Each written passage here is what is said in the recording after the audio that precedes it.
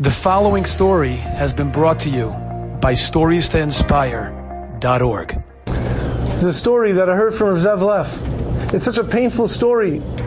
It's such an impossible story to believe that I never said this story. I asked him twice to repeat the story to me on two different occasions to make sure I get the story right. Rav Zev Leff, Shlita, used to be the Rav in North Miami Beach.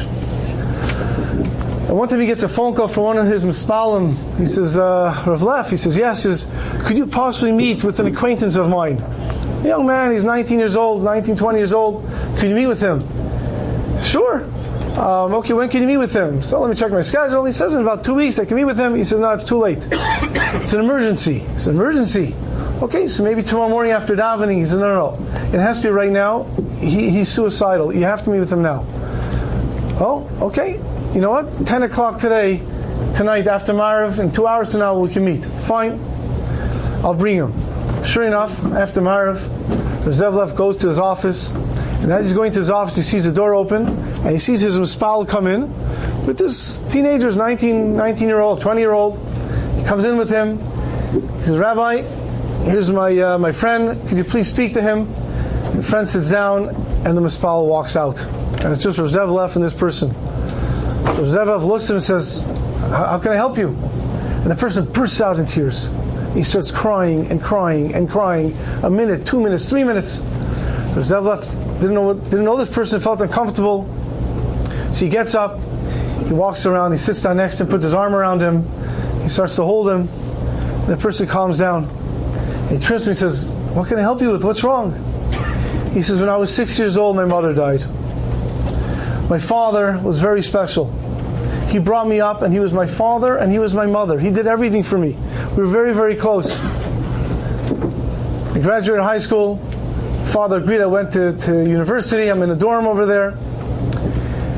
And recently he called me up, and he told me he wants to come, he wants to meet with me. I said, sure. I got to a bus. I came back, and we went out to a restaurant, and we were eating and talking and having a very nice time together. When all of a sudden he pulls an envelope out of his pocket, and he slides it across the table. I said, what's this? He said, open it up. I opened up the envelope, and there was a credit card. I said, what's this? He goes, it's your credit card. He goes, wow. But Dad, I don't really have any money. You're never going to see the bill. You can do whatever you want with it. No limits. Do whatever you want. I said, Dad, thanks. You're the best. Yeah.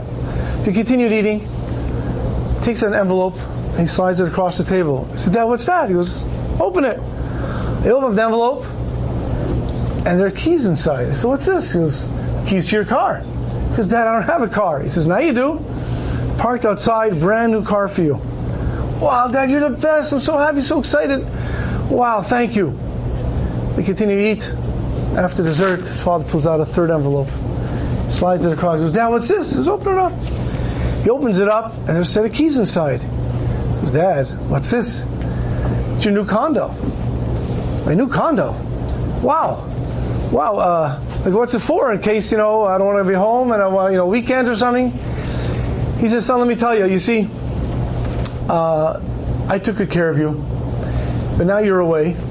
And I decided time for me to look around and maybe get married. I found a nice young lady. We went out for a little while and we're getting married.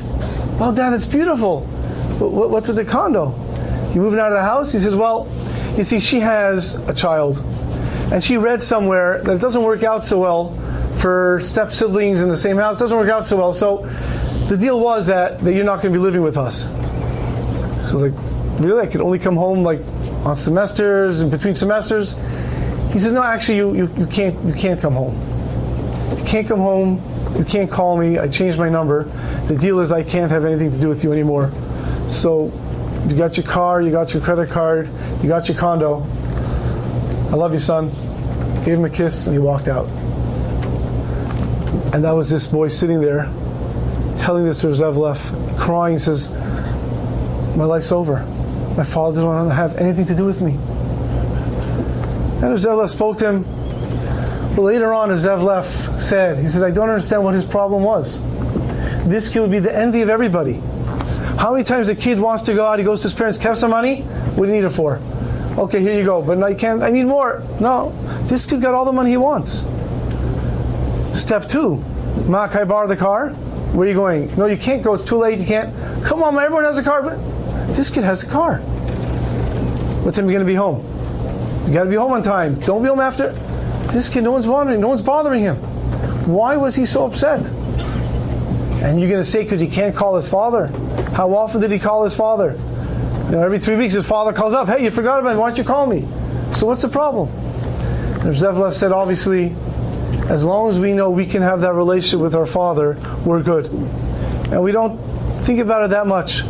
But only once you lose it, do you realize his life has no meaning and no value when you lose it. And that's what happens in this kinna. Time after time after time, Hashem came and gave us and gave us and gave us. We took it for granted, we threw it at him.